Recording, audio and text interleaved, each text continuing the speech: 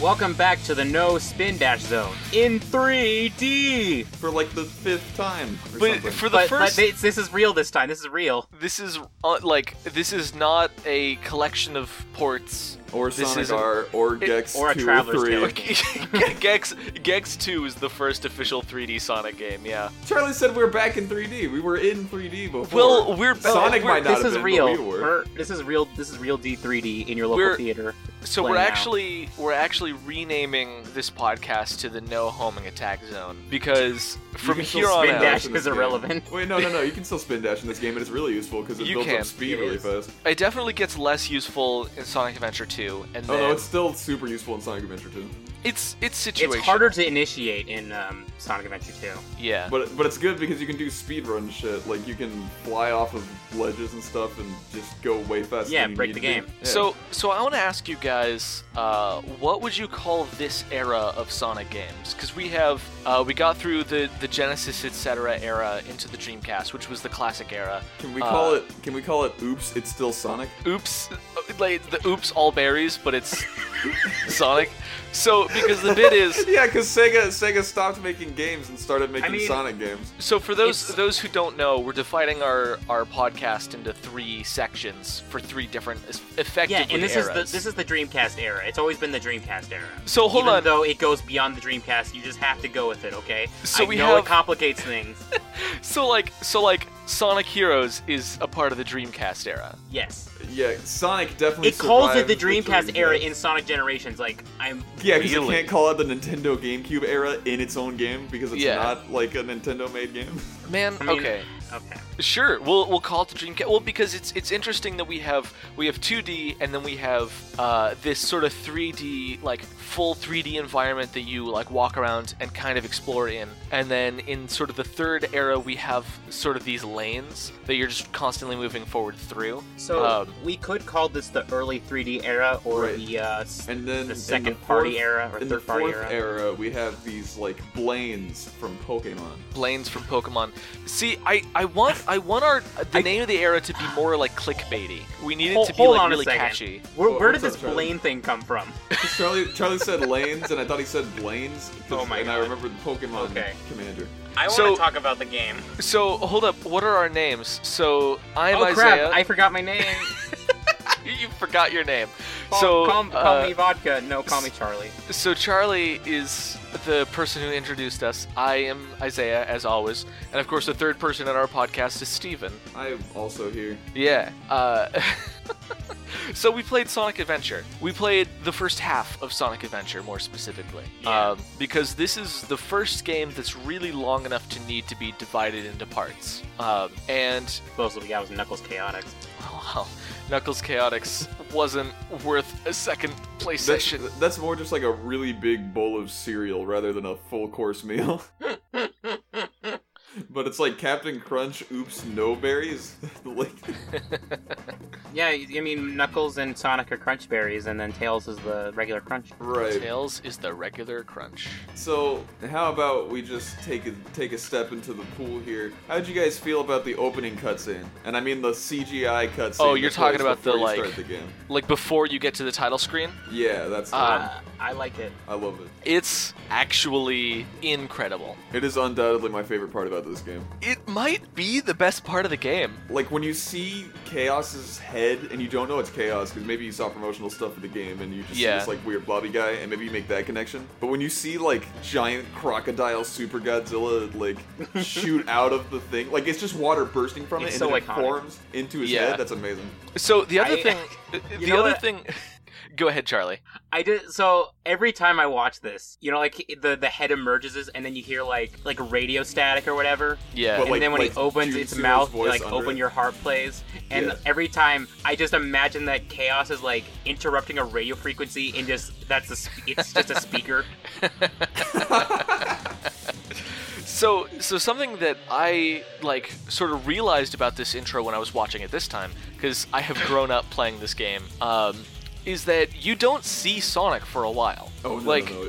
you have to go more than halfway through the actual sequence before you actually see Sonic's face. In fact, there's a bit of like first-person perspective of Sonic running through the forest before you actually get to a side view, and you only actually get to see a front view of his face at the very end of the intro. Yeah, there's some weird like Blair Witch Project shit in this intro. There's good cinematography, which is really interesting to me. For all you know, you're watching a video game adaptation of The Day After Tomorrow, but that movie didn't come out yet. There's also like really well animated and rendered like 3D Sonic stuff before you see the in-game models. So the game looks awesome. Also, Please like continue. a small tidbit. We'll continue. In the Dreamcast version, before the intro starts, there's like this little water effect that happens, and it's like this. I don't know. It sounds like a little girl saying something, but it's really cool. I play the Dreamcast version because Is it everyone's favorite like this era of Sonic character? Maria. Isaiah, do you remember when I had this game? Like when I first got this game, we do went not to go remember. This is when we went to see Press Start 2 with our other friend Seth. Oh my god. No, I don't remember. But I do remember Press Start 2. I was there for one of those. I don't remember. If It was the first one. I second. don't know if you went with us to see Press Start 2. I think it who was knows? the second one because wasn't that the one that had the Pokemon clone? Yeah, Press Start 2 is the one with the Pokemon clone. Either we cut this out of the Yakimo? Is it podcast, Yakimo or I or give the viewers context that Press Start and Press Start 2 Continue were indie films that were a parody of video games. Made near my hometown, if I remember correctly. I think they were local, yeah. Yeah. Also, you say your hometown as if Charlie and I are not from the same place.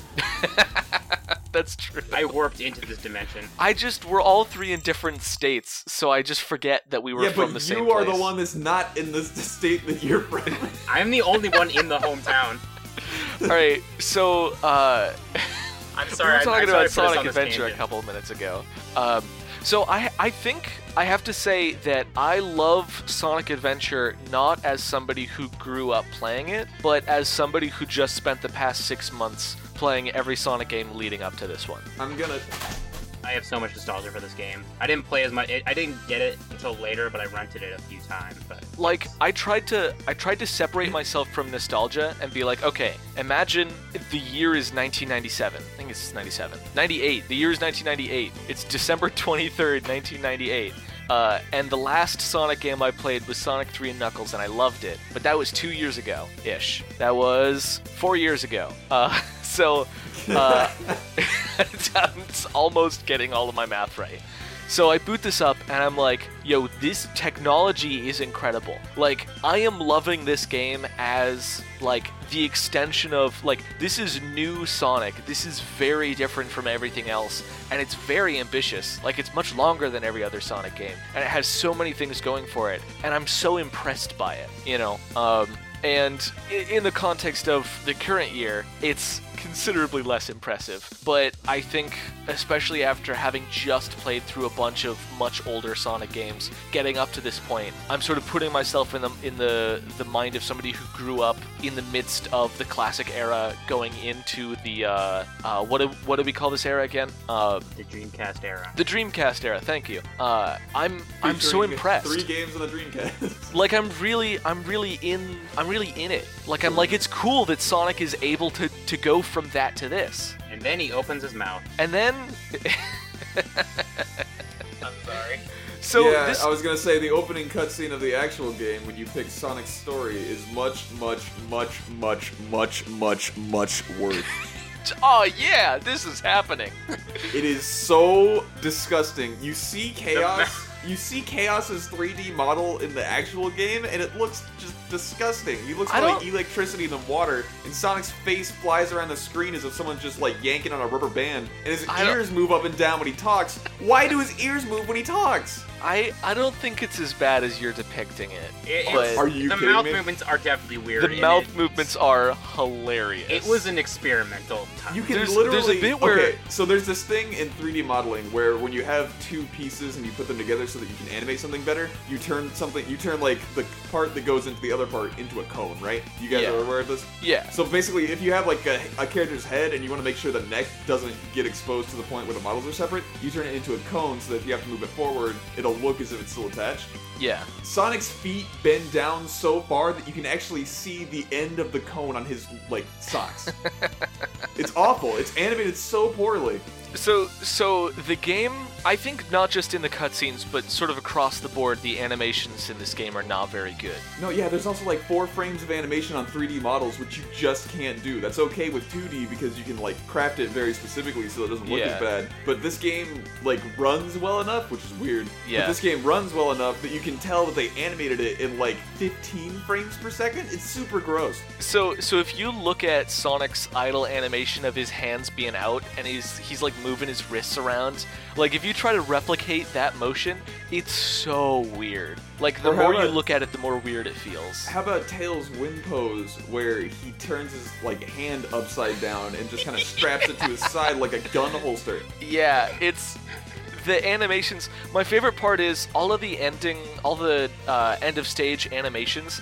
The camera moves around so wildly that you can't notice how bad the animation is. Oh yeah, the camera only moves wildly at the end animation, and not everywhere else in the game. You know what my favorite part is that when you have to, for Sonic, when you hit a capsule and the animals come out, his eyes follow the animals, so it looks really weird. Yeah, dude, it looks so gross. See, I think that's a cool bit that his eyes like look at important bits, but it Do you know could be. Do you know my favorite eye bit? Yeah. When Knuckles does something and his eyes roll in the back of his head while he's walking forward, so he looks like the goddamn Undertaker. Sorry, Isaiah, what were you gonna say? Give me the shards of the Master Emerald. I love. So just for the record, I'm just gonna give you like a spoiler alert for how this episode's gonna operate. I think we've I'm gonna be so positive 100% of the time. I'm gonna be like, it's good, and this will be great because you have a lot of anger about a lot of the elements of this game. I just don't like. I think that we just played Gex, right? So yeah. I'm going to try and make some comparisons to that, and yeah, I think and that's worthwhile. There are places where Gex failed that this game certainly succeeds, like the textures in this game, and a lot of places are way better. In some places, it's really easy to tell when the texture is tiled, which is terrible. Yeah. Like when you're in the what is it called? The Ancient Ruin? Is it just what it's called? Mystic Ruin. Mystic Ruins. And you look down from Tails' house, you can just see like a square pattern on everything, and it looks super gross. But in a lot of places, this game is more saturated and more detailed, especially the Dreamcast version. In case you've never played the Dreamcast version or you've never played the GameCube version, there are plenty of graphical differences. Yeah. And it actually looks much better on the Dreamcast version. And I think if you play the PC, you're basically playing the GameCube version, right? So if you play the PC version, it's a port of the GameCube version that is also graphically worse. Literally, so it's just the ports get version worse as time goes on. Yeah, it's really bad. But so while we're talking about Gex, 2 things I think this game does better than Gex is the level design. The level design is better than Gex 3. Okay, in my opinion. So I was going to say that the level design was much worse than the first Gex, and you say Gex 3, and I agree because I just really didn't like that game. But for some reason, you gave it a thumbs up. So I would say this game's level design is about on the level of Sonic 3's level design. Well, here's my problem with this game's level design specifically, and let's talk about Sonic levels before we get to the other two. Sonic levels basically function the same as Sonic from previous entries, where you just get from point A to point B, and occasionally you can take detours. So just because we haven't established this yet, this week we played through Sonic, Tails, and Knuckles' story, and next week we'll do the rest. Yeah, and also we're going to be talking about generic gameplay elements, whereas, like, in the next one we'll talk less about the overworld and more just about, like, the characters and also the stuff like the Chao Garden. But basically, the problem I have with this game's gameplay, especially when you go from what they call the adventure field and the actual stages, is that the adventure field does not give you a chance to play the game proper the way that, like, Gex does, because Gex gives you this, or even Mario 64, like, both of them do this, or Banjo-Kazooie, or really any other 3D game, they give you this environment that's going to be similar to what you're experiencing in a main level, but there's less on the table, there's less at stake. Mm-hmm. So you get really familiar with the controls in a safe environment before you go into the one with obstacles. In this game, you don't get to be fast in the adventure field, really. Like, there's a lot of just going into tunnels. The tunnel, there's a tunnel in the Mystic Ruins that's like in the Angel Island side that really gives you time to run around. But obviously you don't get to access that very much. But I do enjoy running around. And for Sonic, it is worse. But when you're playing as more aerial mobile characters like Knuckles or Tails, I definitely think you get more because you get rewarded for exploring with those powers and finding some hidden emblems, which are the main collectible in this game. I was going to actually talk about I got almost all of the hidden emblems of Sonic. There were only 2 that I couldn't get as Tails and Knuckles, but that was because I was trying to abuse gameplay mechanics. Like, there's this thing where if you I said the spin dash was broken. If you spin dash up a slope and then jump, it adds your, like, vertical, it adds your vertical momentum from the jump to your vertical momentum from the spin dash, but it doesn't stop normally when you hit the top of a slope, your vertical momentum is all, like, readjusted to horizontal momentum, but if you jump off of it while spin dashing, it just adds the 2 and it doesn't stop it, so you just shoot into the air super high. And I was able to get the ones that you have to fly or dash with Tails and Okay, that's Knuckles. pretty good. But yeah, you can fly and hover, I guess. What is it, a hover? Knuckles? Glide, it's a glide. that's the word. Yeah. Okay. Yeah, so you can glide and fly with Tails, but the problem with those is that this game is full of weird, pointless, invisible walls, like, all over the place. So much so that when you get into the jungle, there are these, like, it's basically a maze, which is, first of all, the worst design. I do hate the jungle. Yeah. Like, you're not going to find any positivity from me about the jungle. It sucks. The jungle is stupid, but the highlight to this stupidity is that there's a river in the jungle, which most areas you can, like, walk to the side or, like, jump up, and sometimes if you're Tails, you can even fly above the maze and actually climb on top of it, which is kind of fun. Because, again, this is that, like, Sonic classic exploitability by design, which is great. I love that. But when you get into the river, it's all surrounded by this invisible tube, so you can't climb out of the water, and the water slows you down, so you're just jumping up and down in this gross water hole that seems like you should be able to walk out of it. It's super dumb, and Knuckles can't climb that environment. Yeah, I think the invisible walls are the worst when you're Knuckles because they make stuff that look like you should be able to at least climb them, if not get over them, and you just can't do that. You just fall. Yeah, he can't climb any of the invisible walls, and he can't climb just some regular surfaces, so I actually feel really awful as Knuckles in the adventure field, because you can't climb everything, so I'm just not inclined to try and climb anything, and it's not, again, like Gex, where Gex 2 and 3 have climbable walls, and they don't have them everywhere, the same way that Gex used to be able to climb everywhere, and Knuckles used to be able to climb everywhere. Now they can't, but what Gex did was it highlighted where you could climb very specifically so that you don't feel off-put when you jump against a wall and nothing happens. But what this game does is that it gives you plenty of walls that you feel like you should really be able to climb, and you can't. Like, just flat walls, like flat, rocky environments that you should be able to climb, aren't climbable. So it's interesting because in theory, Knuckles in an open world environment, like, just being able to climb walls and glide seems like it should be, like, amazing and very fun to do. Yeah, it should be ideal. But because of this situation, it disincentivizes you from trying, and that is not fun. I will say, walking around in the overworld is a lot more fun as Tails and as Sonic, and to a lesser extent Amy as well, just because you can just kind of, like, use your movement stuff without being hindered by the environment, and you can just kind of play around. It still gives you a chance to play around and get used to the controls, like you said. Yeah. But go ahead. I think Knuckles is more, I found Knuckles a little more fun to use in the Mystic Ruins itself, like the jungle area where the pyramid is. How? Because I like climbing on. I climb on the wall and just skip the jungle entirely, and then get his yellow gloves, which you do are skip pointless, the but it's jungle. cool. Well, yeah, but you can't, like, if you fall into the jungle, you can't get back out. Well, that's your fault, and I don't really care. I mean, I've had the jungle fault. memorized. I don't know. It's just See, that's the and you can biggest climb the thing that we chimney get. of Big's house to get the emblem, and that's really. We need to make a huge point here that, like, you, Isaiah, and you, Charlie, have played this game through at least 3 times each, right? Probably more.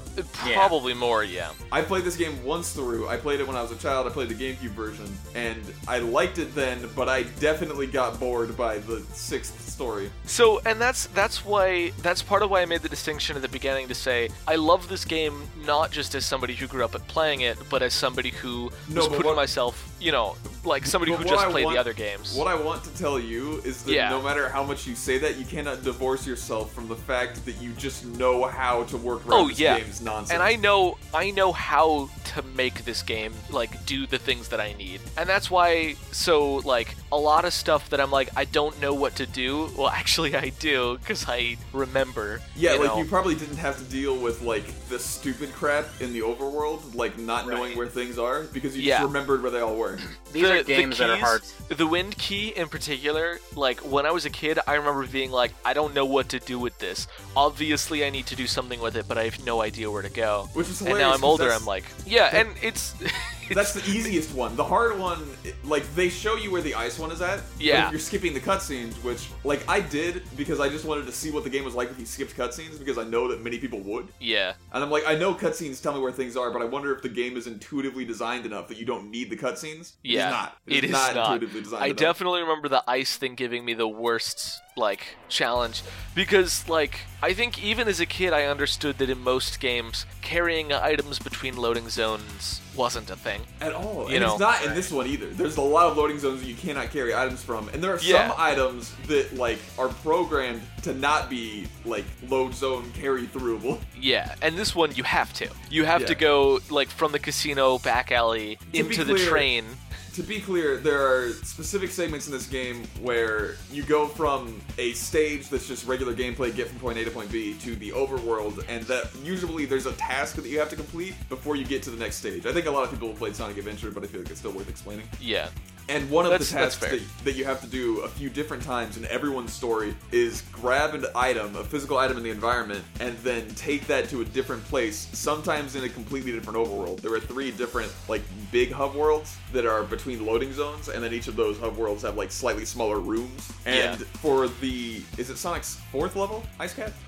Yeah, I think that sounds right. Yeah. Okay, so Sonic's 4th level requires a key. I think his 2nd one also requires a key. But to get that key, you have to take it from a place in the city to a place in the Mystic Ruins, which means you have to go through one regular loading zone, a second huge loading zone, which going through the train to get to the Mystic Ruins usually unloads any items you're holding, but for some reason it doesn't unload this one. So already you don't know that that's a thing you can do, and the game reinforces that it isn't. And then after you do that, those 2 things, you have to go through a 3rd loading zone, which is getting into the cave, and to do that, you both have to traverse these rocks, which while holding an item, you jump lower. So it really emphasizes the point that traversing these rocks is stupid and poorly designed, because they're not flat on the top. They're these curved surfaces that Sonic just slides down if you don't nail the jump right. It's a bit cumbersome. And then you have to go up a wind funnel, which holding a rock and then going up the wind funnel wouldn't make sense, because normally when you do that, Sonic flails around and spins like a ragdoll.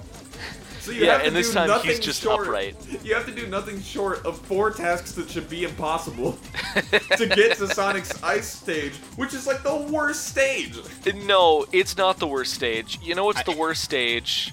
Charlie, you know what's the worst stage. It's the Eggman one. It's Skydeck, right? Yeah, it's Skydeck. But like... Oh my god, you guys have forgotten about Casinopolis? No, that stage is fine. Casinopolis is fun. Like, I understand it's like worse when you're doing the time mission, which, by the way, every level has 3 missions, and you basically complete the other ones every time you play it a second time, or whatever. But anyway, I don't mind Casinopolis. I know it takes a long time, but I like the experience of just being able to play pinball anyway, that it doesn't bother me. Like, there's fun stuff to do. Also, it feels fun to get gratuitous rings in the sewer. The only problem with that level is that at the end, you lose all your rings. So if you like the Chow Garden at all, this stage is just a waste of time. Yeah, if you want a ring bonus, you have to go through it again. Well, and you'll likely have to do it sorry. I was going to say that the Dreamcast version doesn't have the black market, so you don't have to worry about rings. So it's purely a life thing. Anyway, sorry. But that also just makes the whole game worse. Like, true. Because the Chow Garden is less interesting without the black market, because now it's just a completely divorced game mechanic almost. That is true, but I do like the landscape of the Dreamcast version of the gardens. Although, for Mystic Ruins, and especially the Egg Carrier Garden, it's very unintuitive, because you know how in the... I shouldn't talk about this right now, because that's for the next episode. Yeah, this should be our second episode thing, but... Yeah, anyway... Well, basically, getting rings in this game has a purpose that we'll talk about a lot more later. But anyway, you lose all your rings at the end of the casino zone, which is bad. I think there's a glitch that you can do to clip through the wall and not have to lose the rings, but if you're doing that, you're probably not going to be playing any part of the stage. Yeah. So that really shouldn't be taken into account for game design. But yeah, basically, that stage is bad because at the end, you lose everything that you earned, and then you just complete the thing anyway. But honestly, you're probably, like, I don't know. It's if a you're cool playing mechanic, I think. Well, I like it conceptually, but the problem is just that you get all those rings for no reason. It's an interesting mechanic, but I don't feel like it's fun because first of all, the pinball mechanic, the pinball physics are not very good. Yeah, they're just objectively worse than Sonic Spinball, which is already not like the best game ever. Yeah. So the fact that they just made a worse version of Sonic Pinball is not impressive to me at all. You can't like control him in any way, which was the interesting part of Spinball. And also, there's like, I'm so sorry. I have to say for the physics, there's like a different friction for horizontal movement than for vertical movement in the pinball thing. It's slow. Like, no, like, you'll stop moving horizontally, over time. That's how real pinball works. But slow. It's completely different from real pinball, though. Like, well, you have momentum. You mean that your horizontal momentum can go to 0 as opposed to just, like, a slope? No, like, you'll just, like, I don't know how to describe it. Like, when Sonic is moving to the right while falling, he'll just stop moving to the right and only fall. Yeah, and that's it's close not, to how... Look, it's not like a friggin', like, the way a pinball starts falling faster. He doesn't start falling faster, he starts moving left slowly. Like, and then stop holding. It's like, it's not physics. What I'm telling you is that, like, in some pinball tables, they are sloped down, right? Like, all of them, actually. All of them are sloped down. So you will go down, like, your vertical movement will adjust faster than your horizontal movement. Yeah. Not only that, but there... No, shut up. Okay, there are some pinball tables that are textured so that there's more friction on the movement. Okay. These physics are insane, and applying them to a pinball table is even more insane. So it just you know the Sonic pinball table? You know sometimes you go through like a tube and then you like you're on these rails and then you just like items in the middle. I can never get the items in the middle. I don't know how to get past that. Well, it's different entry points. It's still weird, but like I can never no matter which entry point it is, I can never get there. Well, that's the card one, right? No, the card one is one. Yeah. The card one gets you through an automatic tube, but that just gets you to an extra card. Honestly, I just killed myself right away because I remembered how the stage works. Like, yeah, it's a lot easier to just go through the dilapidated way and get rings that way. So basically, this game has the stage has two mini games. They're both pinball. They're kind of both basically the same thing. It's just like different fun ways to get rings. Yeah. But it's much faster to go to the sewer because in this stage there's like a bottom half after you fail one of the missions or mini games, and you cannot. If you get less than 100 rings. Oh, I thought you just couldn't leave. I thought you always had to go to the sewer. No, only if you get less than 100 rings that you go to the sewer. I've never not gotten less than 100 rings because I always get bored with the pinball table before that happens. Yeah. So I got like 300 rings with Knights, and then I got like 20 rings with the Sonic one, and I was like, oh, this is just either I care significantly less, which is at least partially true, also, or I'm just Knights. way worse at this particular board. So like, it kind of weirds me out that you guys are calling it Sonic and Knights when it's like definitely cards and slots. Yeah, it's cards and slots, but the slots are Sonic themed and the cards are Knights themed. Right, but you wouldn't, like, if you only played one of them, you would have no idea what the hell Knights is, which is my case.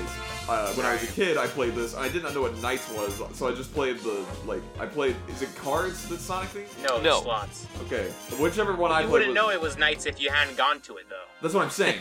That's exactly what I'm saying. But you're saying are you saying you would just skip it because you didn't know it after you went there the first time? No, I'm saying that no human child would call it like Knights and Sonic. He thinks like you would think everything is Sonic as a kid. Fair. So we should call them slots and cards because that's the big neon sign. No, I think it says that's Knights above. Somewhere above it, but anyway. No, it says we're talking about the slot machine a lot. Do you think we should move on to a different part? In the casino, there are giant neon signs that say slots I could be and cards. misremembering things, and the text Jesus on the cards is Christ. really hard to read. But this isn't that important of a detail to be on for 2 minutes. The casino is an okay stage. I think it's my least favorite stage. I like seeing what's above it with Knuckles. So wait, you like Skydeck more than the casino? I like Skydeck a lot more. I do not like Skydeck that much. You're a dumb person. Normally I would not say something so rude and dismissive, but you're insane if you think honestly, that Skydeck is not the most colossal heap of garbage in this entire fucking game. Honestly, I'm pretty sure at least 40% of why I like it, if not more than 40%, is just the music. Of Skydeck? Yeah, the music in Skydeck is the only, like, other than Open Your Heart and the character themes, the music in Skydeck is the best part. I'm not the biggest fan of Skydeck's music. I like the second part more than the first part, but like, I mean, it's really hard to compare the music for these games because because there's so much and it's so good. Yeah. So this music is very different from Sonic music before this point. Yeah, it uses real instruments. It's not. Yeah, well, first of all, because it uses. That's not the problem. The problem is that it's not like composed like dance music, where it's fast paced and interesting. Yeah, it's not poppy anymore. Now it's rock, right? Well, it's also not. It's not. It's definitely not as rock as it is in the next later games. Yeah, that's true. Yeah, like friggin' when you go into the adventure field, it's like, oh yeah, oh yeah. Yeah, the Mystic Ruins pop theme or rock is not pop or rock. That's true. And when you listen to like, it's experimental. Okay. Okay, so here's the thing. No. Okay, fine. Go ahead. Make my day, Steven. That song is really cool and funny and super hilarious. It does not belong anywhere in a Sonic game. When I play this game, when I started hearing the whistling in the background, it sounded so mystical, and it reminded me of Thomas and the Magic Railroad. So that's why that song has like a really deep place in my heart. You know what, Charlie? I think I agree with you a lot. This song definitely belongs more in a show about talking trains with human faces plastered on them than it does in a Sonic the Hedgehog game. Listen, Thomas and the Magic Railroad has very little to do with the original source material, so it's not really that great anyway. So we're talking about the Mystic Ruins Adventure Field music, right? Yeah, that's the one. That song made me anxious as a kid. Yeah, because it's terrifying. Because it's just like, here's voices. Like in an unknown area. I don't know it. Look, unknown area, like the wonders of exploration, like the ruins stage, Lost Temple. Like that music is exciting. That's also a terrible stage. You know what? That might be worse than Skydeck. No. Which one? I don't know. The stone thing with the flying snake. Lost. I don't know. Lost World is fine. I don't. Lost World. A lot of it is fine, but there are two segments that are just garbage. It's the water snake and which one? The dark hallway. The mirrors. Yeah. So here's something I like about Lost World. Like something. It's kind of small, I guess, but there's a bit in between the snake and the mirrors, right, where you're just on the edge of a cliff and you can see like a bunch of like trees Temples. In the distance, and it's like you're outside. Yeah. It's as if you're outside. But it's like there's literally an entire world under these ruins. I know. Like I thought it was noxious gas. I did not see trees. I definitely saw trees. So creepy. I think Lost World has some of my favorite assets. Because at the beginning, you're just like to see this little fountain, there's these trees, and I don't know if it's after the mirrors or I think it's after the boulder. You just like go into this little like lake with some islands. Everything is just this is the main draw for Sonic Adventure besides gameplay, is just seeing it's a whole world. Like there's a lot of world building. There's flavor, I think was what Steven would call it. Yeah. It's just I can't get enough. And let me look real quick. Okay, sorry. I'm gonna keep talking about aesthetics since I just got a really big thing. Jesus. I'm sorry. Charlie, are you okay? Are you losing it? No, okay. He's having a hard time. He's got a really big thing. I believe Steven was saying earlier, not in the podcast, but like in our chat, that he just hates the character models and whatever, and like the people. I love the people. Like I was noticing, dude, they're so endearing to me. I was noticing that. So you know the burger shop where you find. Dude, they are like one. They are one animation from T-posing. No, okay, so you know the burger shop where you find one of the emblems? Oh yeah. My god, the dude outside the burger shop that you can pick up, is that what we're about to talk about? No. This is much more subtle, although that is cool. Yeah. And there's like kids who tell you, did you know he's fake? But there is a lady who at first stands out there and talks about the burger shop guy, and then the burger shop guy is like, I feel like I'm being watched. And like every now and then she gets closer and whatever, you get this little story. Yeah. And so what I'm learning today is that there are human beings, real flesh and blood people that hit the B button next to these NPCs to talk to them in Sonic the Hedgehog. Honestly, like it's such a like I don't know like it feels so weird that the game would be like, yes, the player is going to spend time doing this, so let's develop this. But if you do that, you actually get a lot out of it. I love the newsstand girl too. Just her being there, and then she's not there at night except when there's a train strike. And there's a train strike! There is a working union asking for better pay and working conditions. And it prevents you from going to the next area. So, you guys, if you know, in the flashback sequences, which we'll talk about in a bit, there's a bit where like you're in the civilization and there's a bunch of friggin' echidnas walking around. Yeah, that's my favorite part of this game. Most of the ones that walk around, if you talk to them, they'll say, "I think, therefore I am," and that's all they say, and it's hilarious. The walking ones have like very short quotes. But if you talk to the standstill ones, they give you lore. Yeah, I was gonna say that's the only part of the entire game where I talked to anybody, and that is also my favorite part of this game, is the flashback sequences where you get to see like the Echidna Society before it's destroyed, especially playing as Knuckles, where you get to see like Knuckles what gets happened. 3 scenes, but everyone else gets 1 scene with the flashback. Yeah. Oh yeah. And with Tails, you can like explore the entire thing. Yeah, in Tails there's actually an upgrade in the flashback. Yeah, you can't progress until you get the upgrade. And what's cool is that you can still go to the shrine. Like you go through a door and it'll take you to the shrine area. And you can see talk about this, guys. It's the only part I like about this game. All right, you go took ahead, it from talk me. about You it. both took it all from me. No, you please say it, Steven. Nah, man, there's nothing else. There's nothing left. No, I want you to be happy, Steven. You guys already talked about how cool it was. No, look, there's so much sorry more. that I love this game. I'll just go back to hating it again. Look, okay.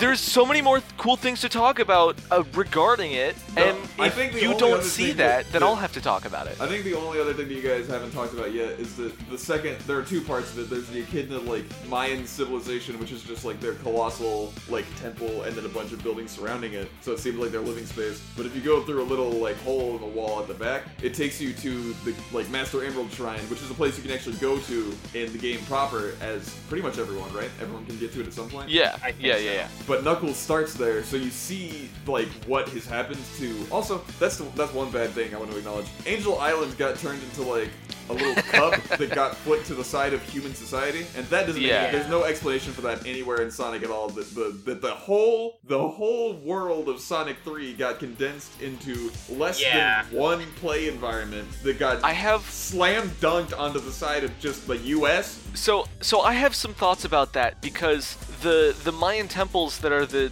Mystic Ruins themselves, right, are the Echidna Ruins. So I kind of think the entire Mystic Ruins area is a part of Angel Island, especially because you see the cutscene, the island falls into the water, but then when you look at the island that the shrine is on, it's still floating. Right. And so I think the entire Mystic Ruins is in the water, but that still doesn't explain how there's a train station there.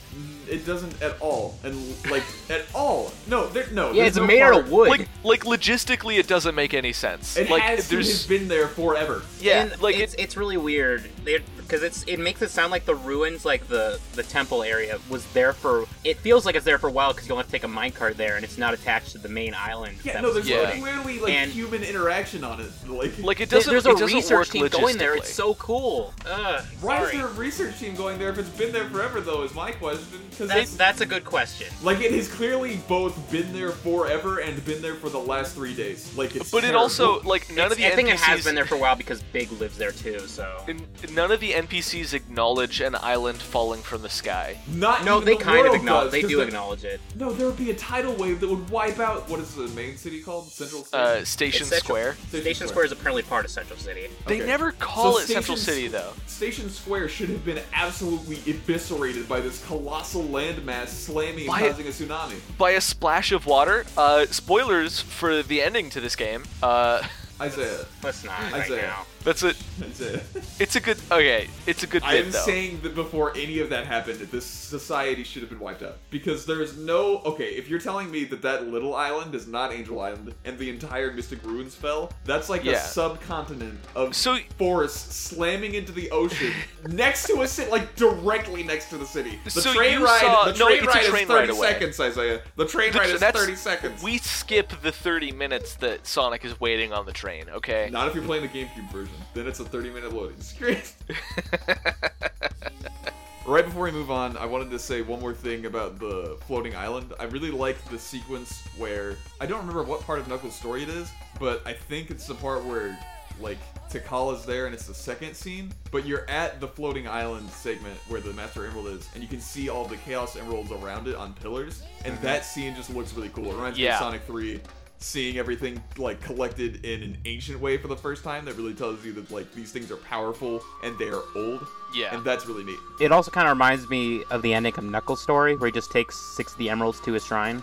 And what, you mean at the end of Sonic Adventure? Well, the end of Knuckles' story in Sonic Adventure, he takes the 6 emeralds because he takes down Chaos 6. Yeah. Well, yeah, what I was getting at, though, was that, like... Right, I know. That part during... Like, it can't remind you of the end because it's during the Well, story. I know. It's a good juxtaposition to... You see, even, like, in the flashback sequences, you see, like, post-destruction of that same place, and you see it in the ruined state in the present. And so to see all of the emeralds there, and there's, like, a waterfall around the shrine, like, water is flowing freely.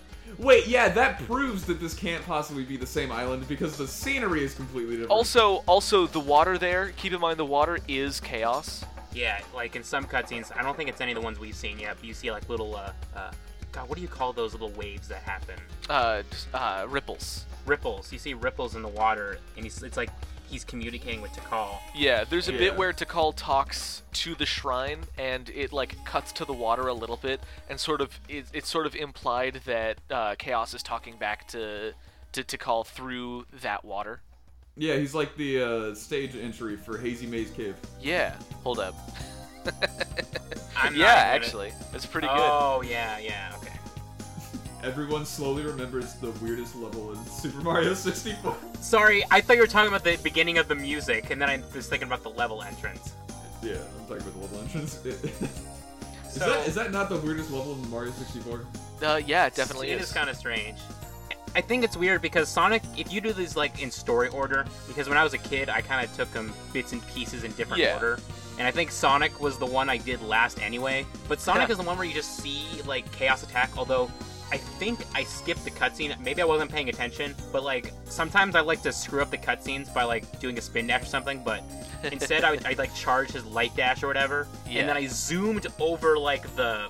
Can we put in a voice clip of Sonic going, ready? So Sonic's like, he goes over like the space that triggers the cutscene, and I was like at the Master Emerald, and I was just touching fire. Yeah. Because it's not like actual fire. But then I went back to the loading space, but I don't remember the cutscene triggering. I remember how the cutscene goes, but it was really weird. And sometimes when you do that kind of thing, you'll like see a ray of light in the cutscene from the spin dash, and that's kind of cool. Yeah. And that's because the cutscenes are all done in engine in the same room using the same models.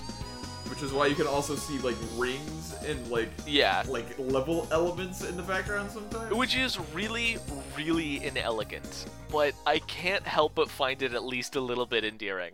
My least favorite is that for every character, when they enter the sky deck, they have to like pause the game. And God! So this must be the sky deck, huh? Oh, that's really bad. And the music restarts for that mini cutscene. Yeah. Like. Do you also like how Knuckles and Sonic use exactly almost the same like voice line when they hit each other in their fights? Because when you hit Knuckles, he goes, "Oh no," and when you hit Sonic, he goes, "Oh no." That's true. Oh no. Oh no. Do you guys like the part where you fight Eggman in the Egg Walker at the end as Tails, and Eggman goes... No, I don't. No, and Eggman goes, "Get a load of this, get a load of this, get a load of this." No. I love it. I think that's my least favorite boss fight in the entire game because it just completely emphasizes the problem that every boss fight has. Yeah. Which is that none of these boss fights feel good. No part of this feels like you're hitting something. It all feels like you're just slapping a cloud into another cloud. I kind of agree with you. I agree with most of the bosses. I think some of them are really nice. I like Egg Viper in Chaos 6. Egg Viper is definitely the best one. Chaos 6 is the worst boss fight in the entire game every time you have to fight him for every character. I hate that you have to... You can win within a second with Big.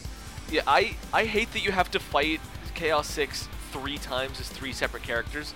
I thought you had to fight him as everyone. You have to fight him as Sonic, Knuckles, and Big. Although, everyone except Tails fights a boss on that area.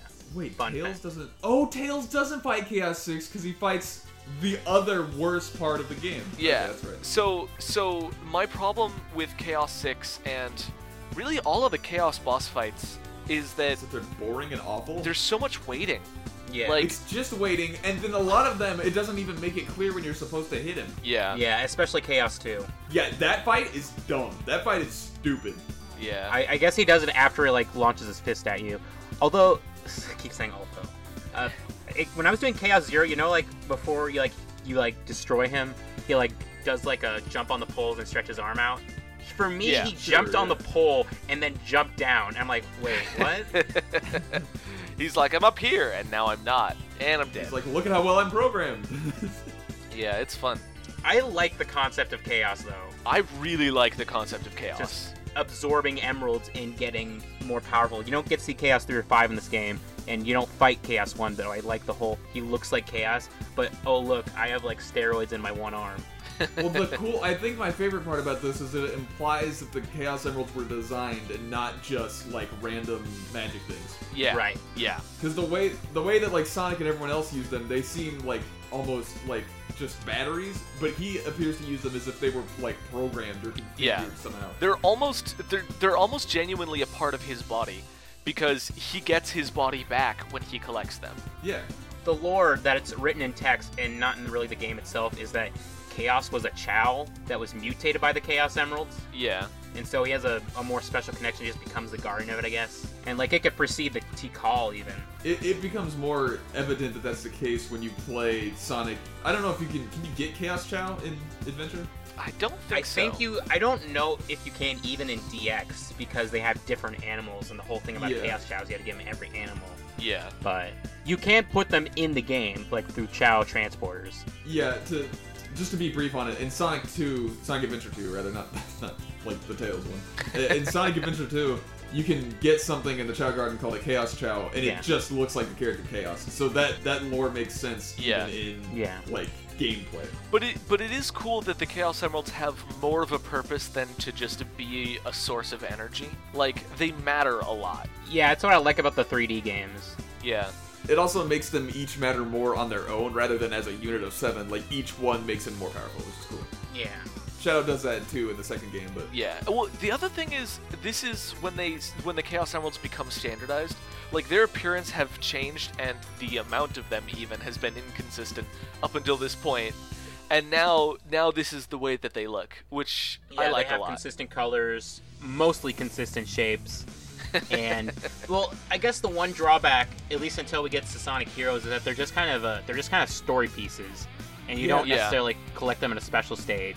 They're part of the plot, but honestly, I kind of like that. Just like seeing, I can figure out where the emeralds are. Like, I kind of hate it. I just like seeing the stories like pieced together on how things, because they all give a different perspective. Because Knuckles, because he's like a descendant of this tribe, he gets more cutscenes go with the past. Yeah. And you see chaos arise, basically, from the emerald when the egg carrier shoots it at the beginning. And then you see the little orb, the hint orb, which, I mean, I guess spoilers later, you figure out that's Tikal, but it had the same voice actor, so whatever. It's pretty evident, it's pretty clear. Yeah, once you see the first Tikal scene, it makes sense. Yeah. I do really like the way this game tries to tell a non-chronological narrative, and not just in regards to you have 6 characters that you see their perspective, but also, like, literally the flashback sequences are told out of order regardless of what order you play the characters in. Yeah. Yeah, it's on purpose. And so I love the way, like, you get pieces of a story and you can figure out pretty quickly what happens, but in order to get the full story, you have to go all the way to the end of the game. And I really like the way it comes together. Yeah, it's also not complicated, but in a good way. Yeah. Like, it shouldn't be complicated for where Sonic is at right now. We're not ready for, like, a Sonic visual novel plus. Like, yeah. And, like, every piece of the story is exactly, like, easy to understand when you're playing as the character that part of the story matters the most for. My biggest problem is the character, like, the continuity doesn't make even the slightest bit of sense. Because Sonic approaches Knuckles standing still, while simultaneously Knuckles approaches Sonic standing still, while Tails approaches Knuckles standing still, while Knuckles approaches Knuckles standing still, while Tails approaches Sonic approaching Tails, while approaching Knuckles. I'm sorry, what? Still. There's stuff where, like... Okay, hold on. I want to explain very specifically what I just said. So there's a boss fight that happens like 3 times in all 3 character stories where you fight Knuckles.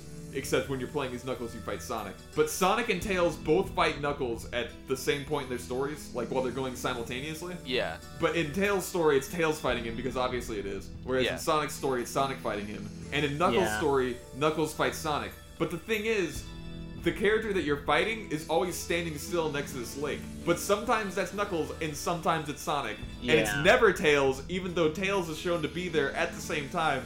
So continuity-wise, it doesn't make any sense that it happens the way it does. The problem with Tails' story is that he kind of just does whatever Sonic does until somewhere in the middle and then the end. Pretty much the end. And he takes some lines. Also, I kind of like the cutscenes have different dialogue, so it's never the same, so you get a little bit something else for it. I mean, it's not that significant, but it's nice. I like it. The problem is that when it's different and it doesn't make any sense. Like, Tails' dialogue with Knuckles doesn't exist in Sonic's story. So it'll make the least sense with Amy and Gamma, we'll see, because... Because they're like... Because Gamma is, like, an amazing story that's done pretty poorly. He also fights, what, 4 different people? Yeah. Or does he fight Big? He does not fight Big. Okay, so he fights 3 people. He fights Sonic, Knuckles, and Tails. Yeah. Right? Are you talking about Knuckles? No, Gamma. Okay. Yeah, so like Knuckles fights Knuckles. Which we'll get to next week. You know, Gamma it's only fights Knuckles Sonic. and Knuckles. Gamma fights Sonic. Gamma fights Sonic, but everyone else fights Gamma. Yeah. Well, Sonic and Tails do. Oh, I thought Knuckles did too. No, the only time Knuckles sees Gamma is in like a place where story-wise it doesn't even make sense when you play a story. But it's just so it's literally just so Knuckles can get on the egg carrier. The continuity is extremely weird. It's terrible. And I think the funniest instant of that is when you play through, because I played through Tails' story immediately after Sonic's, which is like not fun because the story is identical until the second half, but also there's a lot of stuff where Tails just does stuff that Sonic actually does. Like, Tails is just replaced. Like, Tails' story is definitely Tails being like a weird, dumb child daydreaming that he saved the day. Yeah. Even to the point where he saves the girlfriend at the end. Like, yeah. Like, his thing is that he, like, takes the girl that likes Sonic. Well, he does do that. Right! But he definitely doesn't do that in canon. Like, there's no way that's what actually happened. Well, no, I mean, like, he takes her off the egg carrier. That's definitely... It's just that she doesn't save her from Gamma or whatever. Right. So when Tails is fighting Gamma, like in all other, like Amy, Gamma, and Sonic's story, like Sonic is running at Gamma and Amy goes, "Stop, Sonic." But when you're playing as Tails, Amy's like, "Tails, stop." And I'm like, this didn't happen. Game theory, is Tails the first self-insert? Tails is an unreliable narrator in this story. Tails is the most unreliable narrator. I would also like to ask, does Amy qualify as a damsel in distress in this game? Not yes. really. When you play her story, it makes a bit more sense. Right, but again, is she an unreliable narrator in her story? So her entire story is her running away, so she is in distress whether or not she's captured, and then she's captured. But she's trying to protect an animal. That's true. So is the animal in distress, or is she? Because she can just drop the animal at any point. No, you're right, because Zero isn't chasing her, it's chasing the animal, and the animal is being protected by her. So, I guess you're right. I would say, if we're talking about the messages that Damsel in Distress, like, sends... Like, the problems are still there. Yeah, the problems are still there, but on a very technical level, it ascends sort of that trope in a certain way. She's also, like... we're not at her story yet, so I guess it's weird to talk about this, but, like, she's shown to be capable even in other people's story. Like, she doesn't get caught. Yeah. But she's also shown to be chasing Sonic the whole time in a way that doesn't just seem, like, purposeful. I mean, I think the purpose of that was to, like, sort of write in different perspectives. Like, you interpret that scene differently as Sonic than you do as Amy. And I think that was the purpose, whether or not they really succeeded. It's just worse with Tails. I guess we'll get to that more when we get to Amy. So from this perspective, it definitely seems like Amy is a damsel in distress. Yeah. But maybe from her perspective, it'll be different. Yeah. To be clear, I don't know if you guys have played them yet, but I actually have not played the second 3 stories that we'll be talking about during our next recording. I also have not. I mean, not yet, but I played them before. In true Isaiah fashion, I am not prepared until the last minute. So we're actually kind of having, like, candid responses, more or less. Yeah. So my opinion of this game is that it's clumsy in execution, but incredible in concept. I'd agree. Like, the cutscenes are amazing. They're also very bad. Like, this is the first Sonic game to have cutscenes. Like, some of them are super cool. Some of the CG ones are awesome. Yeah. And there's cinematography, there's camera work involved in these cutscenes. Like, they do low angles and high angles. In the CG ones. No. So the right after Sonic fights Chaos, right? There's this great bit where, like, Chaos goes into Chaos Zero, right? At the beginning of the game. Chaos goes into a grate and Sonic's like, alright, something big drip. He shouts, "Ya big drip." Yeah, "Ya big drip," right? Isn't that a slur in the UK? Dude, I don't want to know. But so Charlie, we can't get political in the fight. So then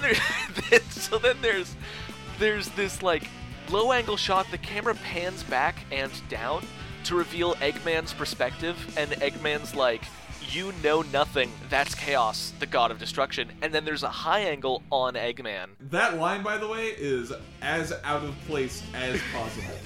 You know what's more out of place? But the bit is, the camera work here is Sonic has no idea what he's dealing with, and this is how powerful... a slug just fell into the sewer and then was called the God of Destruction in a Sonic the Hedgehog game. Look, you can say it's terrible, but I love it. It's not terrible, it's just out of place. I like it so much. I was so impressed by it. Can you agree with me that after the, like, how many years of Sonic we've had? 7? So keep in mind, I mean, like... No, wait. It's been 7 years of Sonic, though, right? Or something like that? Hashtag 7 years of Sonic. 7 years in hand. Sonic 1 release date. I should have memorized at this point. 91 to 98. 7 years, yeah. I nailed it. How did I nail it? What's even more out of place is that Eggman is just standing on a random roof. Yeah! In a rainstorm. Okay, yeah. Alright, a little bit. It's as out of place as possible. There's no reason Eggman should be there. There's no reason for him to be watching that. He's got way bigger shit to deal with. There's no reason for Chaos to be there. Like, the idea that Eggman controls Chaos at any stage of this game is kind of confusing, but we'll get to that later. There's no reason for Sonic to be there, right? Like, it's not explained why he's there, right? Sonic in the human world is confounding. Yeah. Oh, wait, no, I didn't mean that. I wasn't talking about that. I just meant in that place. But no, you're right. Also, Sonic being with humans is weird. That's already out of place. So there's amazing at the beginning of Sonic's story, he's, like, jumping from building to building, and then, like, he stops and he sees, like, police, like, cars, like, drive through a street, and he goes, "Oh yeah, this is happening." It's so out of place. It's so, like, what a weird response to the things that you're seeing. So there's no reason for Sonic to be there. There's no reason for Eggman to be there. There doesn't seem to be a reason for Chaos to be there. Like, how did the God of Destruction get cornered by the police? The police just shoot. I like the bullets falling at them, by the way. I do really like that sequence, yeah. Like, Sonic roasts the police, like, not Sonic the Hedgehog, I mean, he too, but, like, the series Sonic roasts the police so much from this point onward that it's silly for me to believe that Chaos got cornered by them, especially when he could have gone down that drain at any stage. That's true, he could have just friggin' left. Well, you know what, I think Eggman and Chaos are searching for a Chaos Emerald in the city. Right, but why is Chaos working with Eggman? Like, does Eggman just like the silver-tongued devil of the Sonic universe where he can just convince anyone that isn't blue what he wants? So, I mean, we sort of get into Chaos's motivations later. He's like a pet, really, at this point.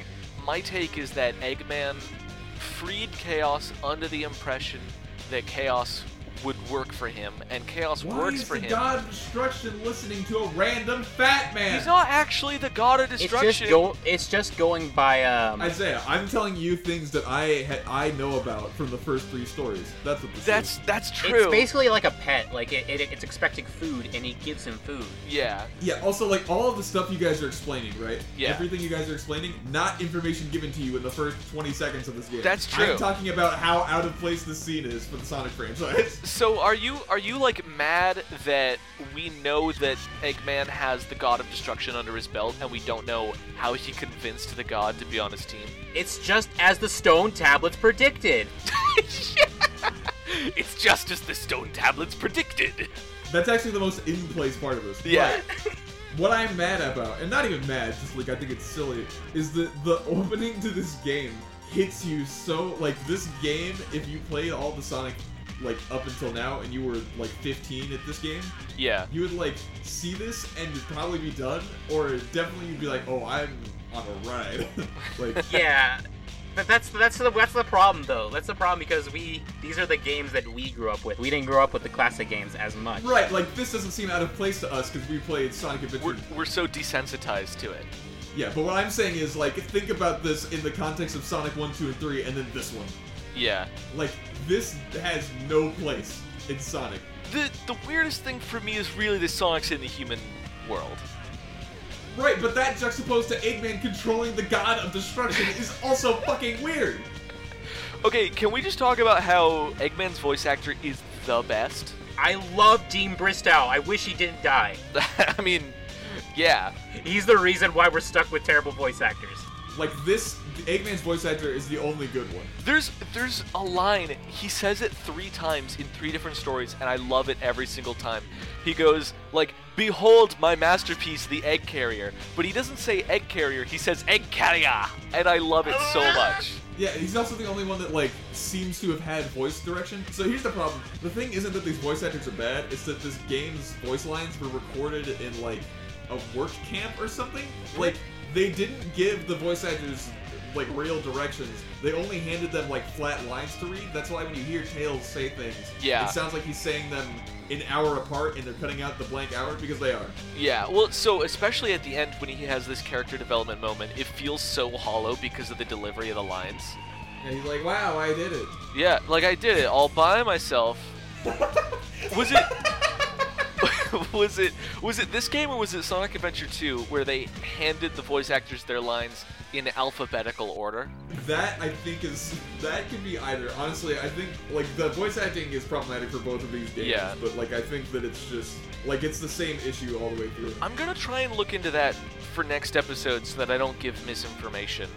But I believe either way, the lines sound like they were recorded out of order. There were multiple takes, and, like, it definitely, in Tales' story, it is clear that those 2 lines that were recorded were not recorded at the same time. Well, you know what I think is funny? Yeah. I think probably the 2 worst people ended up getting replaced anyway for Sonic Adventure 2. Yeah. Although Tails, the person who voices Tails in this game, their brother voices him in Sonic Adventure 2. That's incredible. That's gotta be like a serious, like... Is it an older brother or a little brother? I think it's the younger brother that voiced him in Sonic Adventure 2. I was just there. Let me look at that real quick. Yes, younger brother. Okay. So I need to talk about this bit that's not really entirely related to the game. It's just that when I saw this, it messed me up, okay? I have a screenshot of this. Towards the beginning of Sonic's story, like maybe halfway through, you can talk to a boy in the train station. I think this is this is before Casinopolis, because this is in front of the door to Casinopolis, but it's closed. You could talk to this boy, and he goes, "Is it true you saved the entire world?" And I'm like, hold on a second. Is it true he saved? Because this is Sonic Adventure 1. The most he ever saved was, like, Angel Island a couple of years ago. Like... Yeah, man, it's almost like this game doesn't make any sense at all, dude. If that line of dialogue was after the main game, yeah, he might have saved the world from Perfect Chaos, but he didn't save the city because it got destroyed, so the kid's not there. What if this kid is an Oracle prodigy? That kid is like, you're going to save the world. This kid he actually... thinks it already happened because he doesn't understand his own powers. He's without time. This child is without time. I'm so messed up by this line because I was like, I want to find more lore by reading, like, this stuff. And there's a kid who's like, I'm Mr. Know-It-All. Did you know if you hold the jump button, you jump higher? I'm like, wow, what a smart kid. Isn't that also the kid that tells you, sometimes the camera might freak out, don't worry, oh my god, that. Yes. He's literally a kid that tells you our camera system is a little broken. Dude, I hate that I hit the, what was it? I think it's the Y button, the top button anyway. I hit it instinctually, expecting to get a first-person view because of Gex, and I didn't get that. Incredible. In the GameCube version, you can use the C-stick to get that. Yeah. Can you? I couldn't remember if that was actually true, but yeah. It's not in the PC version though, is it? Dude, I have no idea. All I know is that the Dreamcast does not have a right analog stick. I will say that my experience with this game is definitely worse because of the PC version, but I do not think that like negates the fact that this game is kind of a steaming heap of garbage with a bunch of cool stuff in the garbage. It's such pretty garbage. Like, it's fun garbage. So get your scuba gear and get ready for dumpster diving. Basically, like... Is it true? I'm looking at the screenshot because I saved this screenshot. I can't believe it. Is it true you saved the entire world? When? When did Sonic save the entire world? I'm mad. I'm angry about it. I don't know how to reconcile this. Before we wrap up, we're not going to do thumbs up, thumbs down yet, but before we wrap up, I want to just quickly give you, like, the rundown on each character's gameplay. Like we said, Sonic's gameplay is basically the same, just in a 3D environment. Tails' gameplay is A to B, just like Sonic's. Like, it's just you have to get from point A to point B. But he races Sonic, and he can fly, so you can kind of, like, break the levels more. And they actually give you these little speed-up, like, hoops that if you fly through his Tails, they shoot you to where you're supposed to be. So Tails levels can be kind of fun to speedrun. I really like his speed highway where he races Eggman. And Eggman kind of functions the same way as Tails, where he can just skip because he's in an egg mobile. Yeah. Yeah, and it's the last level, it's like the last main level besides the boss as Tails. So that's really cool that at the end you're racing Eggman instead of Sonic, because it kind of lets Tails feel like he's growing up. Mm-hmm. And then Knuckles levels have the most unique gameplay out of the 6. It's the least polished of the 3 so far, but it presents the most interesting ideas. The thing is that Knuckles has to find 3 things in each level, and I say things because in the next game it's different, but in this game it's just emeralds. But you have to find 3 things, and you have a little locator that basically when you're close to them it tells you where they're at, and I like that. I think it functions well enough. I think the range that you get them at is big enough that it doesn't feel bad. Yeah. But the problem is that, like, you have to find 3 things in everyone else's levels for the most part. Yeah. Casinopolis is the one that's most his level. Yeah, you're in these, like, somewhat linear levels trying to find 3 random points. So Knuckles levels are kind of like point A to point B to point C to point D. Yeah.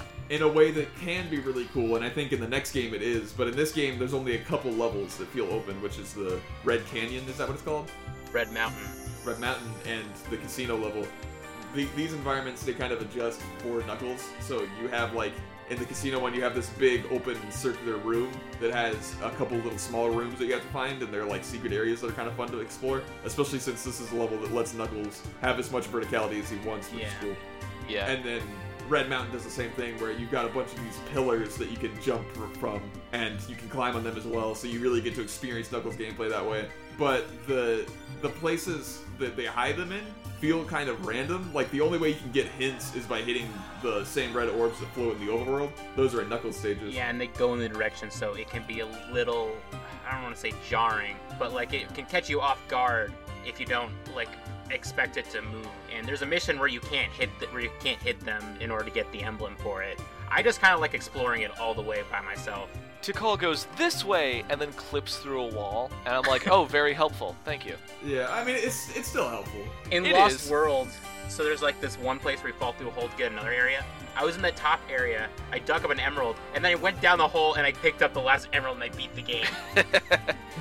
See, I was in I know exactly what area you were talking about. I was in the top area, and the emerald was nearby, and I was like, okay, let me see if I jump in the hole, right?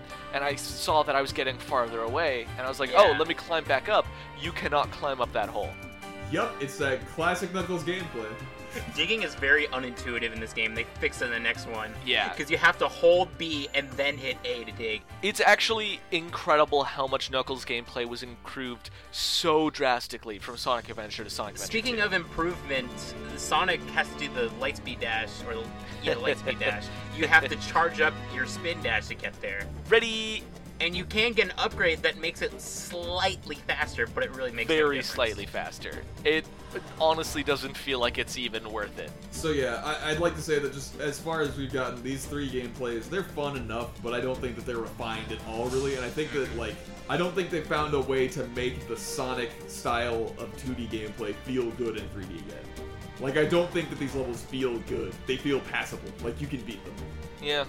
And I also don't like how this game has a lot of closed environments, because honestly, the thing I like about Sonic games so much was that you always felt the depth when you were running around. Like in Mario games, you see mountains in the background, but they kind of feel just like they're plastered on the wall. Whereas in Sonic, it feels like if you're running through a cavern, it feels like the cave goes on forever. And if you're running through like an industrial like factory or something, it feels like there's tons and tons of machinery behind you. And if you're running through like the sky, it feels like you can see the sky in the background, like in Sky Sanctuary.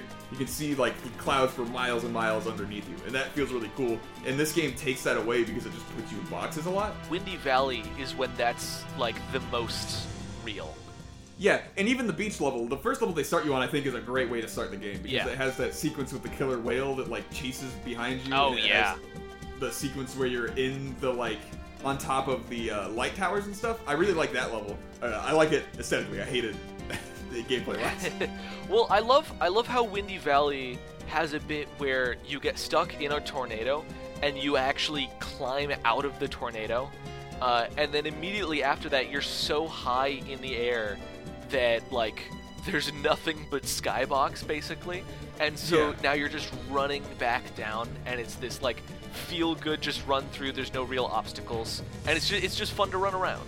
Yeah, like theoretically a lot of these set pieces are really cool, but I think a part of the problem is that we haven't made 3D games look good enough yet that the backgrounds are as breathtaking as they were before. Yeah, I feel that.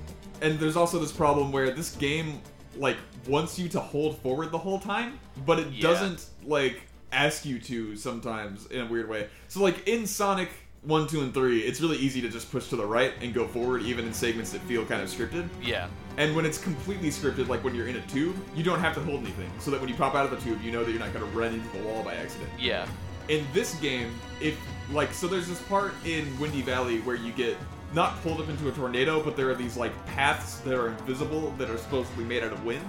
And Sonic runs across them through the air, which is really cool theoretically, but it looks gross because the camera angle flies around, and they're just invisible floors, so it kind of looks like Sonic's model is just being, like, whipped around, and you're far away enough from him that it doesn't even look like he's running. It just looks like he's being pulled by unseen forces. But what I found out this time, which this never happened to me as a kid, but if you don't hold the control stick forward during that, you will stop in midair and then drop out of the sky. Yeah, as well as if you jump, you will fall out of the sky. Why is it designed like that? Why is it not just automatic? So the other thing is, there's a lot of times where you gotta hold forward, but the camera changes, so forward is no longer forward. Yeah. Yeah. There's also, if you're going in a loop, which I think there are only loops in the first level, right? There are a couple loops, so maybe there are only loops in the first level. There definitely are loops in the first level, but if you don't hold forward during the loops, you fall from the top of them, but you don't get, like, put back on the track of the loop. Yeah. So if you push forward again, you just clip through the bottom and fall through the, like, kill plane.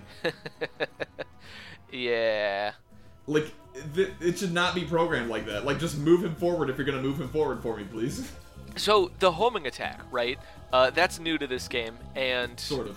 It's pretty self-evident why it was added, you know? Yeah. Because this is Sonic's first 3D game, and actually hitting enemies turns out to be exponentially harder in 3 dimensions than it is in 2 dimensions. It's easier if you're standing still, but the reason the homing attack exists is because they want you to be moving forward for most of this game, and it's hard to adjust your trajectory like that. But it's really easy if they give you the homing attack, because it lets you like move forward quickly and then quickly adjust your like trajectory towards the enemy. But it also, immediately after hitting that enemy, you can do it again to shoot yourself back onto the path, which is nice. Yeah. So we ran into this issue a little bit in Sonic 3D Blast, where sometimes hitting an enemy was hard, just because it's not 2D, so there's more planes to deal with. And I think what's amazing about the homing attack is for 3D what the spin dash is for 2D. You know, it's both movement and combat at the same time. Like, it solves multiple problems. It's also like definitely the spin dash in the way that like maybe it wasn't implemented as a fun new mechanic, and it was instead implemented as a solution that turned into a fun new mechanic. Yeah, like I definitely think, you know, Sonic Jam like felt like it was almost Sonic Adventure, but it was missing the homing attack. And I have to imagine people who made Sonic Jam took it and were like, okay, we have a problem here. How do we solve this problem? And the homing attack is that solution. But what's also great about the homing attack is that you can just go to almost full speed by using it. Like, it is the new spin dash. Like, it doesn't get you as fast as the spin dash does, but it gets you there more quickly. Right, which is why you can still spin dash in this game. Well, actually, it doesn't get you there more quickly. The like hold time for getting to spin dash will still make you move a lot faster and save you more time than doing a homing attack. Okay. Yeah. The spin dash is super important for speed in this game if you're trying to beat it quickly, which there's no reason to, actually, which is, I think, the biggest problem with this game. But But I find that a lot of times I'll be like, oh, I'm standing still. Well, I'm gonna use a homing attack so that I don't have to spend the time accelerating. Yeah, it's also a more controllable speed. Yeah. It's also amazing for repositioning your jumps as well. While we're talking about attacks, I guess we can talk about other things that were introduced. Like Knuckles has punches, like he could do a little punch combo, which you don't use it that much. It's mostly useless, I kind of feel. Right. It's good for finding emeralds and enemies. That's true. Tails has a tail attack, which is a bit more useful, and then you get, like we talked about the rhythm badge, that makes you just spin infinitely, and I love doing that. That's just fun to do. Like, it's just fun to hold B and run in a circle at a high speed.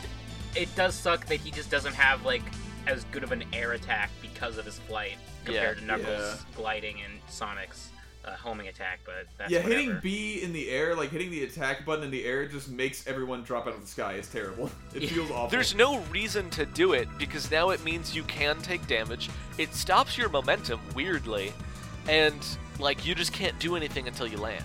Yeah, I don't know why there's a button for that. I like how, like, for Amy, it's basically the opposite. Amy is the exception. That hasn't happened. That's spoilers. Still. Anyway, also, small touch, Sonic can't spin roll, but Knuckles and Tails can. Yep, it's really weird. Anyway, I guess we're ready to close it out then, right? Or yeah, I think we'll explain more about some of the stuff during the next episode. But yeah, that's more or less like the meat and potatoes of this game. I really like it. And again, not just as somebody who played it as a kid, like as somebody who totally as someone who played as a kid. Well, yes, as somebody who played it as a kid, but also as somebody who played every Sonic game before this. And then I'm like, this is what Sonic games can be now. Like, this is incredible. I'm so blown away by it. I can't get over it. Yeah, this is a great tech demo that lasts for 20 hours. Look, it's not elegant. It's very inelegant.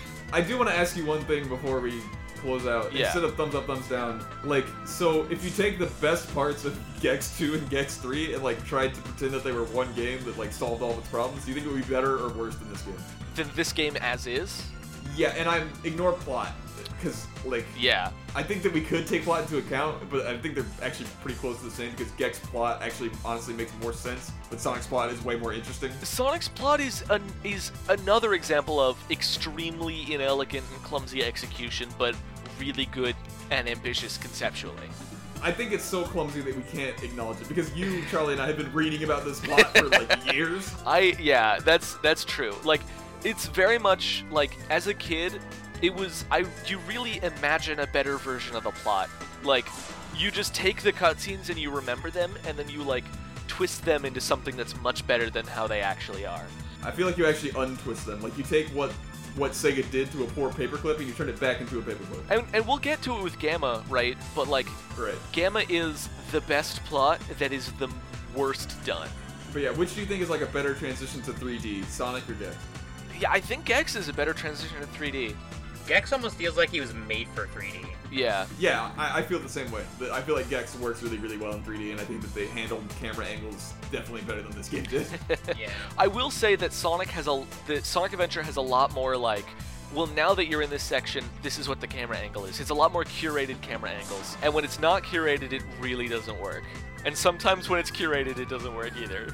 There's, like, camera pans, yeah, but, like, what I'm saying is when you don't have that camera by the throat, it just is gone. Yeah, it's rough. And that's part of that is a natural consequence of not having a camera stick, like having to use L and R to rotate the camera, like, around one axis, and that's all you can do. Yeah, you also can't look up or down. That really hurts the, like, feel of this game's aesthetics. Oh, yeah. Especially because there's so much to see, and that was a major problem Gex 3 had. There's a lot to see and you just can't see it. Right, but the first Gex I think gives you a really good option for, like, looking around. And it does have the fog, but, like, I don't know. I think it's a good trade-off for being able to look around. Yeah. So yeah, I do, like, I don't know. There's definitely things to like about this game. Oh, for sure. But we'll be back next time with the second set of stories, the weird characters that we never see again. Yeah. In a playable capacity, anyway. Oh, you wish. Oh, I guess there's heroes. Yeah. Bye, I guess. Plugs? Do we have time for plugs? Yeah, why not? Who cares? You can email us. Bye. Alright, bye. Follow me on Twitter. At DrawsCharlie. At Isaiah Games, ISIAH Games, my usual spiel, etc., etc. Everyone stop your recording. Everyone stop your recording. All right. Stop it.